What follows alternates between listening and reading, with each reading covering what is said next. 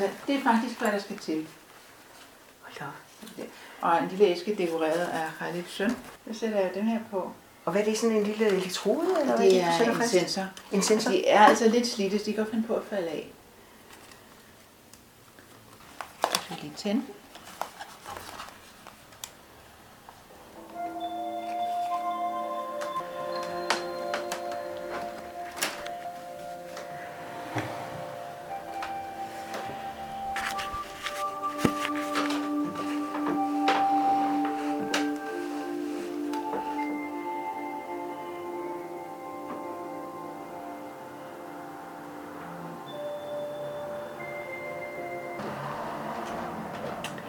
Jeg sidder i en lille stue, der er proppet med grønne planter, der alle sammen står vendt ud mod vinduet. Og den, der står og synger nu, den er... Hvad er den? Jeg ved ikke, hvad det er for en plante. Den har røde stængler. Bladene er meget smukke. Ovale. Jeg forstår det simpelthen ikke.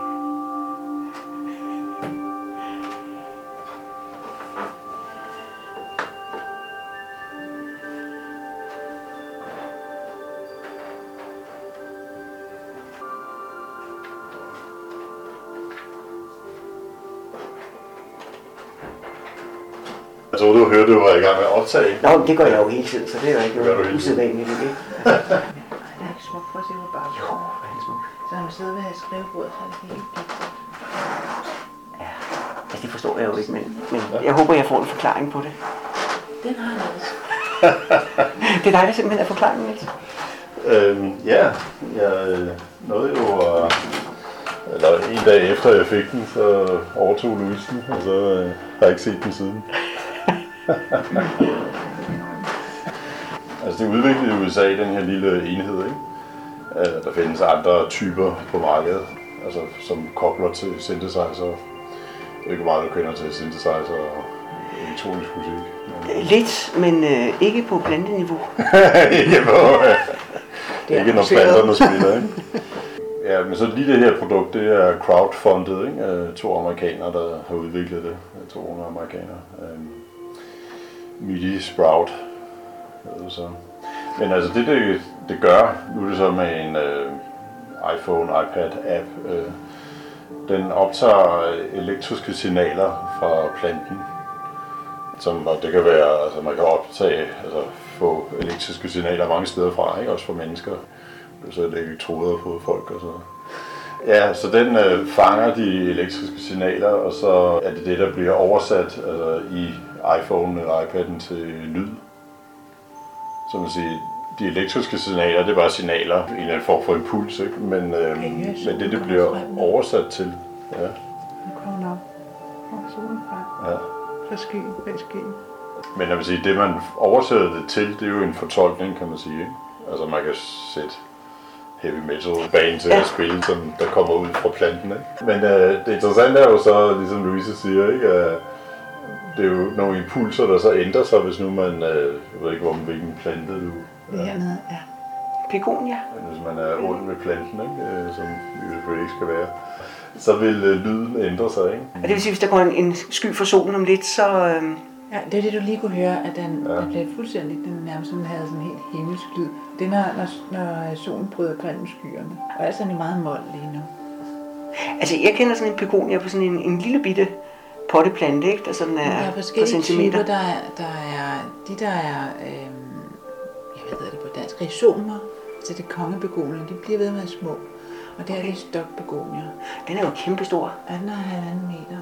Og den Niels har sagt 2 meters pinde med til i dag. Nu skal den bindes yderligere. Men der er mange, som ikke vil. Og for eksempel sådan en som den her, du sidder lige ved siden af og nærmest bliver angrebet af. Den kan man ikke sætte den på. Det gider den ikke. Det er typisk at planter, der står i solen, de har ikke tid til det der. Ja, men også et insekt, der flyver forbi, for eksempel, kan man nogle gange høre, ikke? At, ligesom så reagerer planten på det. Og selvfølgelig også hen over døgnet, ikke? Og vi taler ikke om kødædende planter, vel? Nej. Helt sammen, jeg har ikke. Planter, som ikke har temperament, det passer bedst til mig. Det er sådan, tager livet sådan, det er roligt. Ja. Så det vil sige, at der er nogen, de køber tøj, der sådan, de synes, der passer dem, og andre, de køber planter. Ja, det er blevet frygtelig marked. Det er blevet sådan noget fast fashion i planter, og hvad man skal have den her. For eksempel i denne sæson skal man nok have nogen, som er guldmelerede, og i sidste sæson skulle de være hvidmelerede, for eksempel. Okay. Det er altid sådan noget. Og så poder man planter, og man har vævskultur. Hvad gør man så med dem fra sidste sæson? Ja, jeg ved det ikke. Det er forfærdeligt at tænke på. Jeg synes, noget af det største er der, hvor at det skal blive så store som muligt, holde af at være der. Det er det, der betyder noget. Altså den i vinduet for eksempel, altså, det er en voksblomst, den højre. Den er over 30 år nu. Jeg har fået den fra nogle andre, som reddede den fra en ombygning. Så jeg fik den fuld af alt muligt murstøv. Og så delte jeg den i 3. Nu er jeg 3. Man siger, at en højre kan blive maks 25 år, så jeg er meget spændt på, hvor længe den vil være.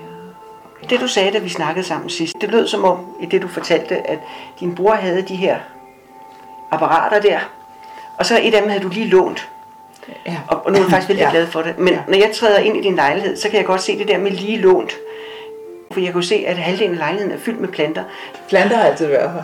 Men selvfølgelig skifter de jo hele tiden. Så har man nogen, der har det. Det er også det der med, at jeg kan slet ikke holde ud, at der er moder i planter, fordi... Jo, de vil jeg tro, du mente som en joke, da du sagde det før. Der er mode i. Det er forfærdeligt at være, og så er de meget, meget kostbare. Folk køber til store formuer, og så er de jo altså igen umoderne. For pludselig er nogen, der laver en vævskultur, og så koster de ingenting. Det er sygt. Ja. Altså, det er lidt hele igen fast fashion og Bangladesh om igen, og det er frygteligt. Så man siger, at Malaysia er tømt for planter, for eksempel. Det er sådan en fast form. Altså, der er jo en influencer, ikke? Der har YouTube-kanaler og Insta-kontorer, ikke? Hvor de uploader deres... eller billeder. Så det er inde i øjeblikket? Meget. Ja. Nå, okay. Man er ikke længere crazy cat lady, nu er man crazy plant lady, og så er der plant guys også kommet på og sådan noget. Jo, det er en stor... Men jeg kan godt forstå, når jeg hører det her, fordi det lyder jo som om, jeg er til meditation i et lokalt center, ikke? Det er jo en fantastisk dejlig lyd. Ja, ens gæster falder i søvn. Men jeg ved også, du har sagt, Louise, at du sætter det til hele tiden. Fordi det er en dejlig måde at finde ro på. Og så er det også en dejlig måde at høre sine planter, men også lidt fornemme, hvordan de har det.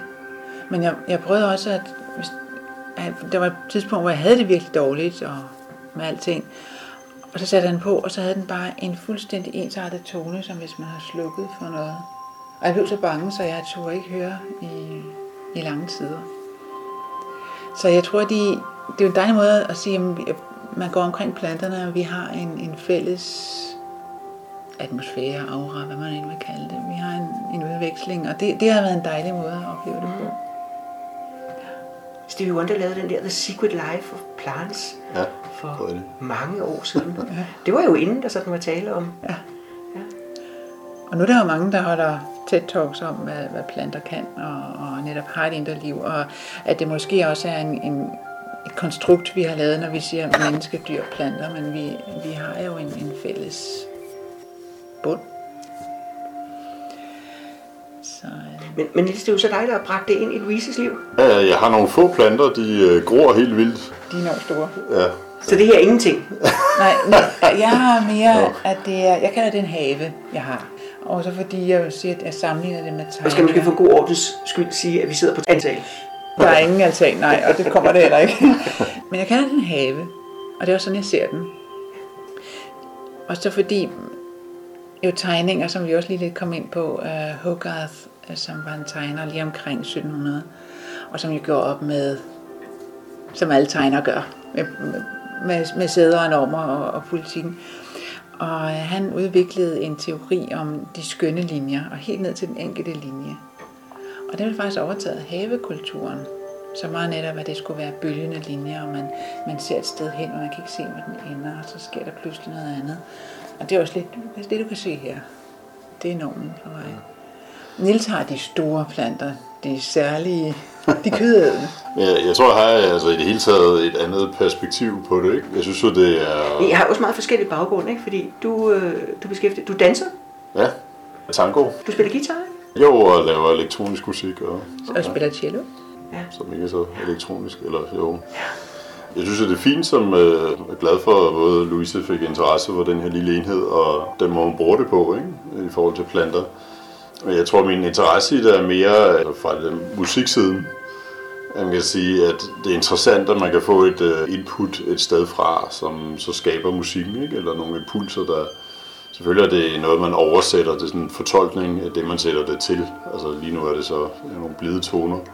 Ja. Men det så svarer til, hvis jeg har et keyboard, og jeg spiller en melodi på, så kan jeg indtaste et eller andet lydkort, så jeg kan få det til at lyde som en disco-melodi, og jeg kan få det til at lyde som en gammel swing-melodi, og jeg kan vælge et lydunivers, som min musik bliver transponeret over i, hvis man så siger det på den måde. Er det samme? Ja. Jeg synes, det er interessant det der med, at der er jo mange musikere gennem tiden, der arbejder med det, ikke? Cage for eksempel.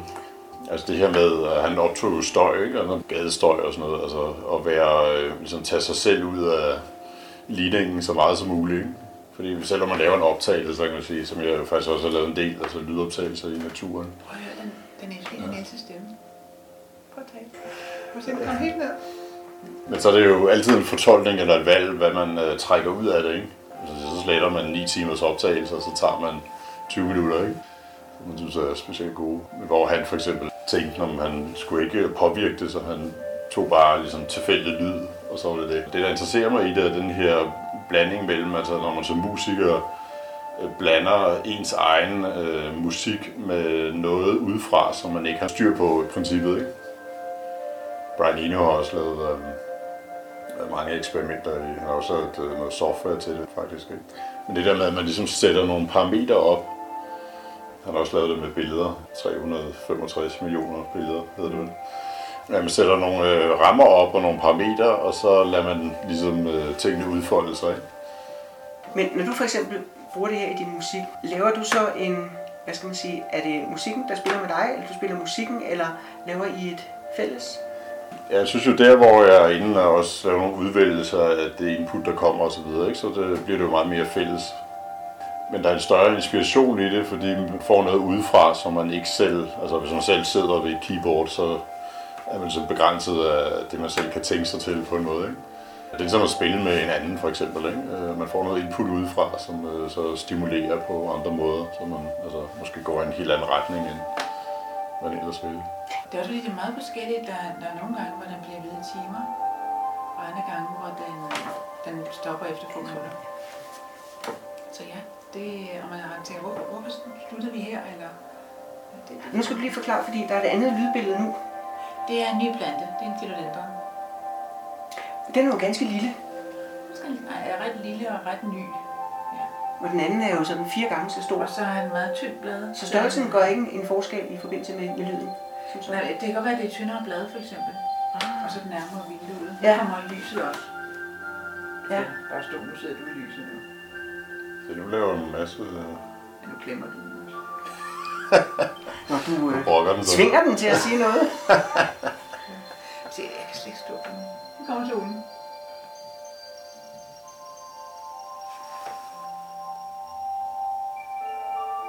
Og det er fordi, du vipper den der blade frem i solen, så kom lige de der høje toner? Var det det, tror du? Nej, det er tror jeg, en mellem. Samarbejde. Ja, det er samarbejde. Så.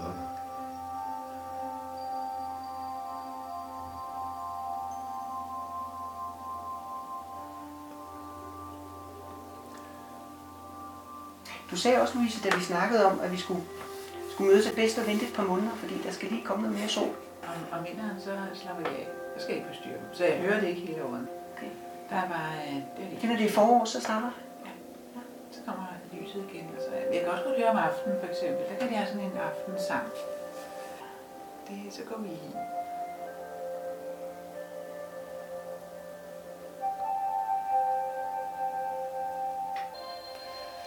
Hvordan har du mødt det her? Fordi det er jo dig, der har bragt det ind her hos Louise. Det er jo gennem at spille musik og lave elektronisk musik, ikke? Så har ikke været siden du var teenager? Ja, stort set. Eller det har jeg vel. Så det har lyttet som om, der har været planter hele tiden? Ja, men det er mere ud fra det, der interesserede mig med generativ musik, som man kalder det, ikke? Altså det der med, der er puls udefra, som man ikke styrer, der, så man kan blande med sin egen musik. Ikke? Og også i forhold til synthesizer. Blandt andet, du kan se her bagved, der står en, det er også en philodendron, Altså når jeg strækker armen, så er jeg sådan Så allerede rammer du ind i imellem planten. planten. Men jeg kan sådan set godt lide at have lidt nærkontakt derfra. Men jeg vil sige, der har jeg allerede måttet binde dem sammen, fordi den vil jeg prøve at få til at gå op omkring, og så falde ned igen. Jeg ved, mere vokser. Den er sådan en meter og 20 eller sådan noget, eller 1,5 meter. Det var den anden meter. Nu ser jeg først, at du har nogle meget smukke malerier på væggen. Altså når man kommer ind, så er det jo planterne, man kigger på, fordi de fylder jo rigtig meget. Men de er fulde. Ja, det er skoven bagved. Vores mor, der var kunstner, og det er Sverige, du ser på. Og det er jo også planter. Det er planter. Skovmotiver. Ja. Det skal jo siges, at de er lavet på 2 formiddage. 2 og 2. De stod her og simpelthen bare en løb af farve.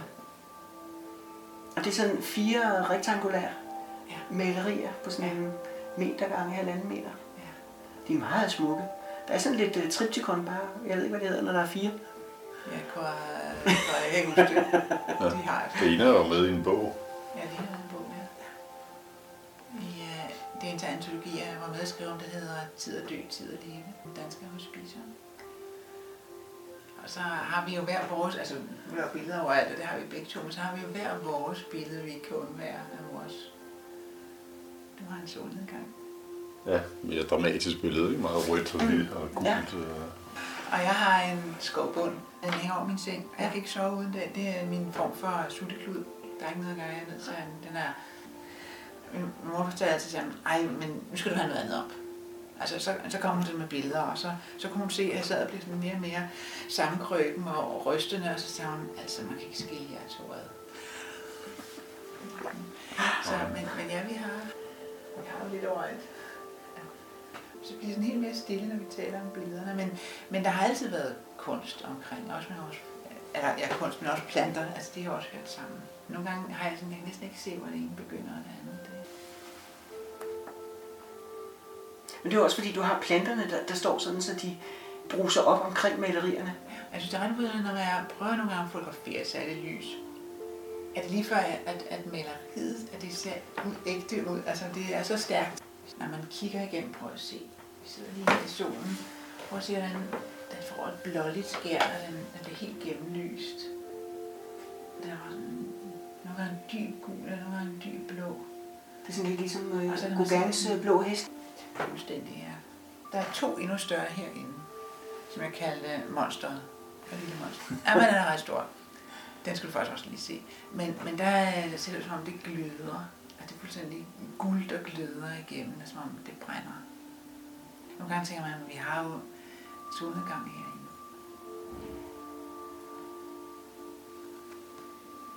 Men den lyd, vi hører nu, er det sådan en fælles respondering på lyset, der står ind, og vores, hvad skal man sige, fælles stemning? Eller? Ja, jeg tror, den hygger sig.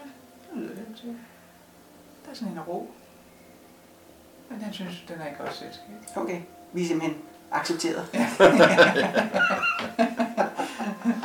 Ligesom en kat, der ligger sådan op. Midt på bordet. Man kan høre med det samme, der går op, ikke, når stemmer de... Det er ret fint, at den reagerer på din stemme også på dybden. Hvad vil der ske, hvis du begyndte at danse? Ja, det... det må vi prøve, altså. Vil man kunne høre det? Måske.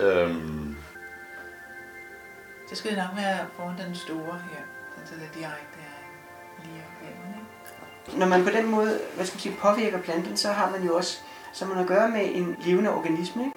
Er det så en organisme, der er nysgerrig, eller den er afventende, eller den er... Ja, men den er jo i interaktion med omgivelserne, ikke? Man kan jo sige, altså sådan lidt mindre esoterisk, så er den jo også hele tiden opmærksom på, hvad der sker i omgivelserne, ikke? Og netop det der med insekter, der kommer tæt på, eller og solen, og der forandrer sig, og de bevægelser, der er omkring den, ikke?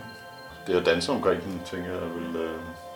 Jeg tror, danse omkring planterne, påvirke. Og nu taler jeg også om det her med, jeg tror, det afhænger af, hvor godt den har det, hvad den kan klare. Den har også gået til. Og så nyder jeg, men det er selvfølgelig også en grundlæggende ting, planter kan. For eksempel, hvis det var en dag, hvor de lagde asfalt, den næste sidevej her. Og der stak asfalt herinde. Og så mens jeg lukkede vinduet og tænkte, nej, det her det bliver altså slemt. Så kunne man mærke, at de begyndte at lugte. Og de havde sådan et, det er os, der skal vinde over den. Så var det 10 minutter og sådan noget, så var det væk. De kan noget. Ja, men det er jo klart, du har også så mange, så man kan faktisk godt rent fysisk forstå, hvis de vil være i stand til at filtrere det. Ikke? Altså når en regnskov kan, så kan de her planter, som er sådan begyndelsen på en regnskov, vel også. Drømmen er en have en dag. Drømmen er en have en dag. Før regnskoven. Men hvis du havde en have, så ville du ikke kunne gøre det, du gjorde her. På samme måde, vel? Altså her, der er du ligesom lukket inde med planterne. Hvis du er ude i en have. Og det er man kan sige, det er en meget urban ting at begynde at sætte teknik til for at høre dem synge. Så det vil være noget helt andet, man gør i en have, fordi der er en anden handling. Og samtidig tænker jeg også, at man savner en handling, og det er derfor, man gør det herinde.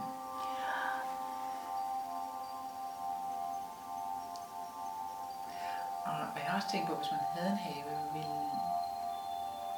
hvor meget opmærksomhed ville der så være om indendørsplanter, fordi livet ville være noget helt andet. Men jeg kan se, at de arbejder sammen. At jeg havde en lille bitte rød begonie, og alle planter, der havde det dårligt, skulle jeg bare sætte op af den. Så lagde jeg blade op på det, og sådan, skal vi nok klare det her, så kommer de så.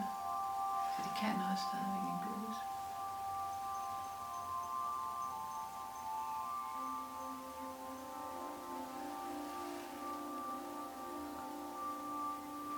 Nu begynder jeg at mærke, at måske også solen ikke er så stærk herinde, så det er også lidt mere aftentone. Men jeg kunne godt forstå i starten, da jeg kom ind, da du satte den til, at den sagde noget, da du satte den over på begoniaen, ikke, som er 1,5 meter høj. Ja. Så det giver en eller anden mening, den har en volumen, som tænker, det er klart, at den kan give lyd. Ikke? Men nu har du sat det over på, altså jeg vil ikke sige, det er et lille skravl, det er det ikke, men det er et lille skravl. Den har 5 grene, ja, som er altså, lidt større end min hånd, ikke? Ja. Og så er der et enkelt blad i hver ende, og der har du bare sat det på et af bladene, der sidder sådan en... To sensorer. Som om det er høretelefoner, der er sat på, ikke? Ja.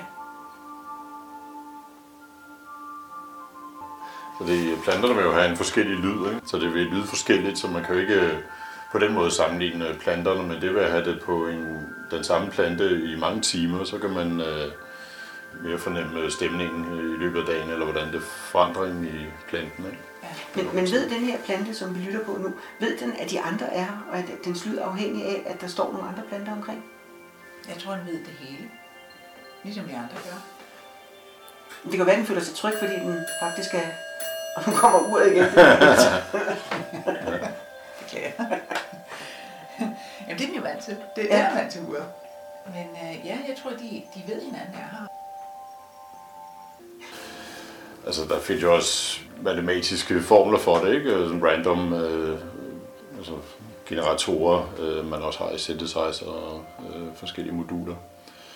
Så det var egentlig gennem den interesse, altså det der med, hvordan man kan blande sin musik med noget, der er genereret udefra, ikke? Men det kunne have været alt muligt. Det kunne være lyden af et fuldtog, eller en bil, eller... Ja. Men det har du også lavet, næsten. Næsten, ja. Det er jo netop bare en af midlerne, ikke? Det er planter. Dine lydfarver Amazonas. Ja, jeg har været i Amazonas blandt andet og lavet lydoptagelser, ikke? Og Sverige. Ja, Sverige. Efter det her, der er han jo gået rigtig ind og prøver at måle lyd i træer. Og så så jeg synes, at pièce de résistance, det er, at jeg var med, at de fik idéen, eller Niels fik idéen, det er at lægge optagelse ind i en bikube. Der kan man der både om dagen og om natten. Det kan man jo sige, det ændrer sig. Ja. Faktisk så bruger jeg den til at falde i søvn på det om natten. Fordi man kan sådan høre, de sådan... Og det føles som om, at alle de der mærkelige tanker, man har, de bliver sådan vævet sammen. Og så lige pludselig kan jeg sådan mærke, nu er hjernen bare lysegrå, så er jeg faldet i søvn. Det er helt underligt. Er det ligesom at lytte til havet? Men det er jo netop det, jeg har mange lydprojekter hele tiden, ikke? Og nye projekter, jeg overvejer. Selvfølgelig har jeg lavet optagelser ligesom i Amazonas, hvor det ligesom sætter sig ud, og det er så ikke helt så simpelt. Jeg vil sige, jeg var i livsfare mange gange, ikke? Men jeg havde jaguarer og alligatorer og så videre.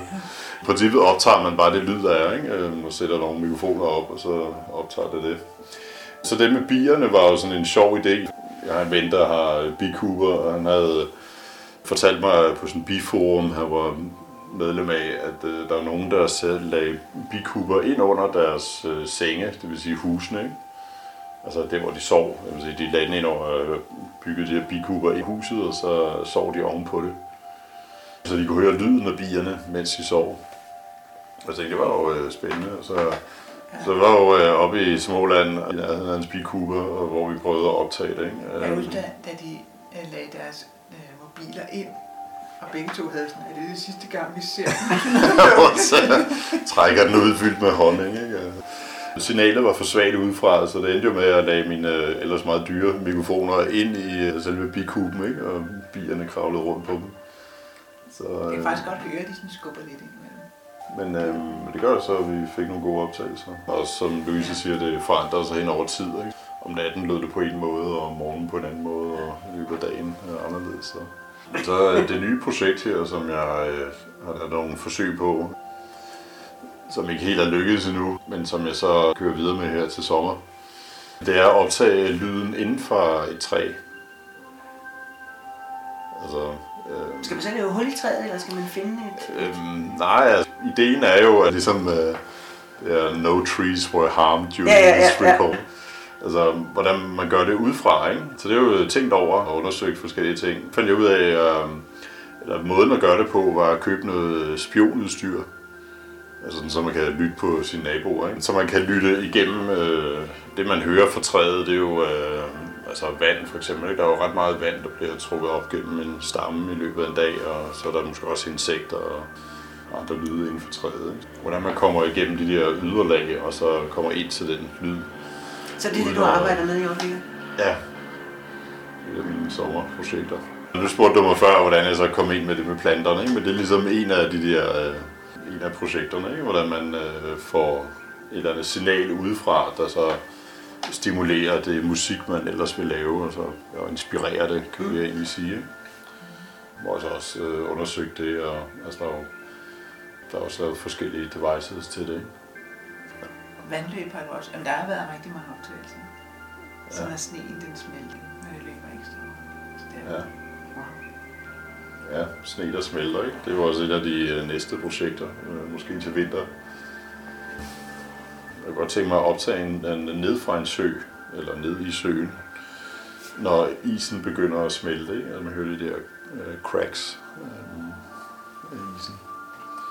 Det er jo også lidt en udfordring, ikke? Fordi hvordan kommer det praktisk til at... Men det er jo selvfølgelig det, du tænder på, ikke? Jo, at finde ud af det. Ja. Det er jo en løsning, der skal findes.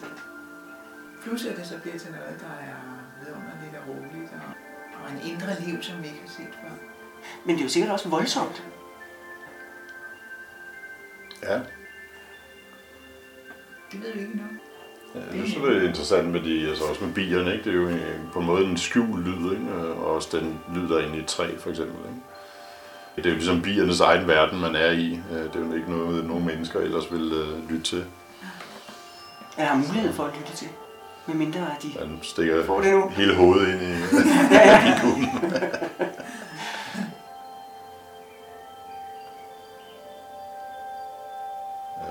Rigtig sjovt. Er det rigtigt? Men det giver sådan en ro til sjælen. Meget.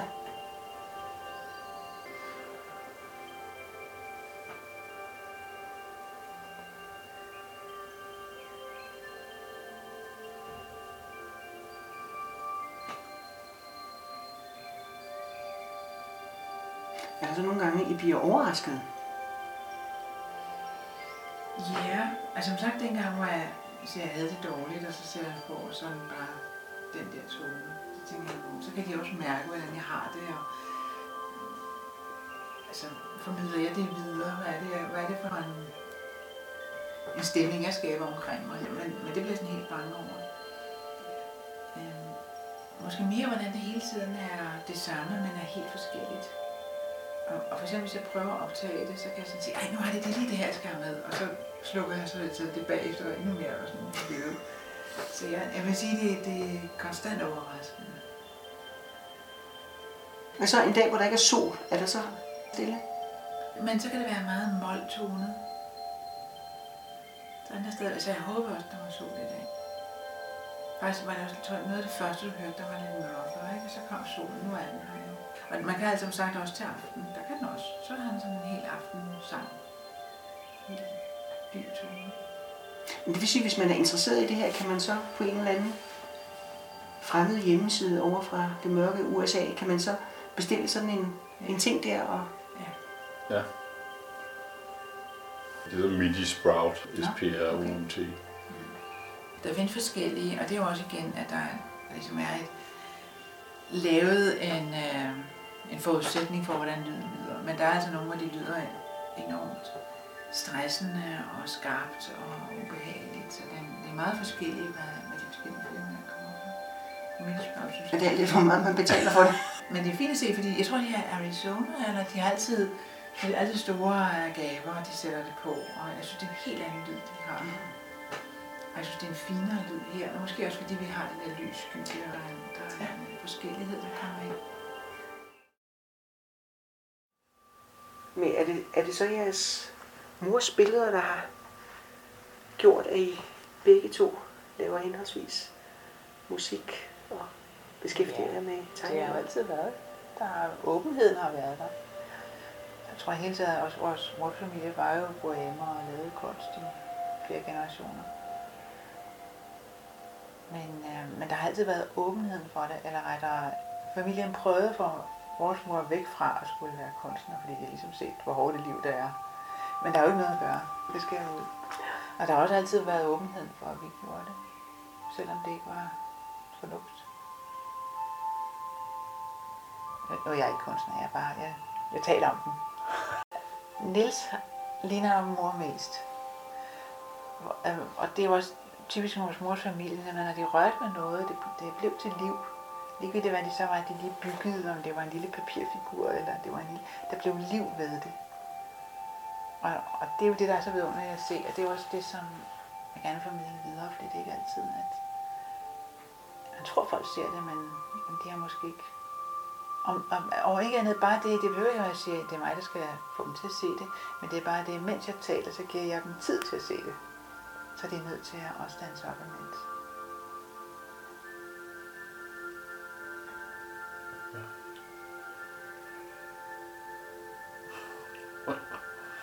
Der er liv igen derinde.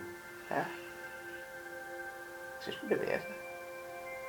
Altså, når man står herinde i den anden stue og kigger ind på der, hvor vi sad før, ikke? Så kan jeg godt forstå det, du siger med, at planterne og malerierne jo nærmest går ud i et. Ja.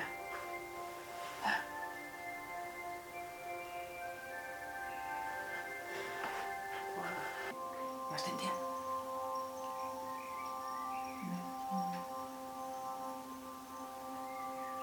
Og lige undertonen er så smuk, og så tager den op. Det er så smukt.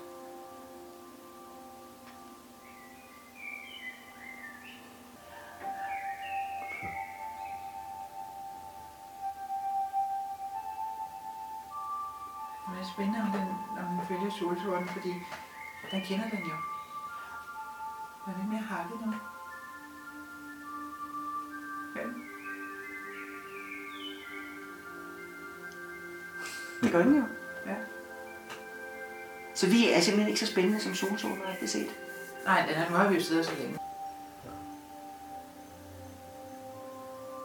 Når vi lærer, så har den også den der.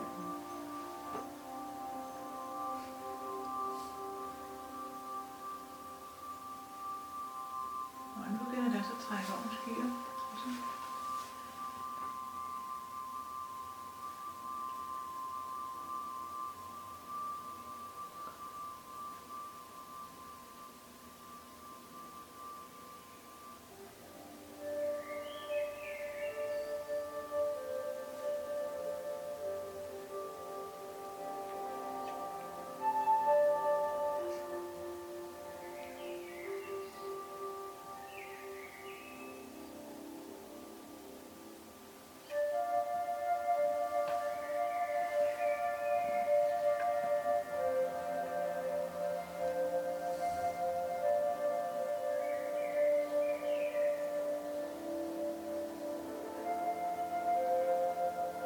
Og nu kommer solen langsomt tilbage.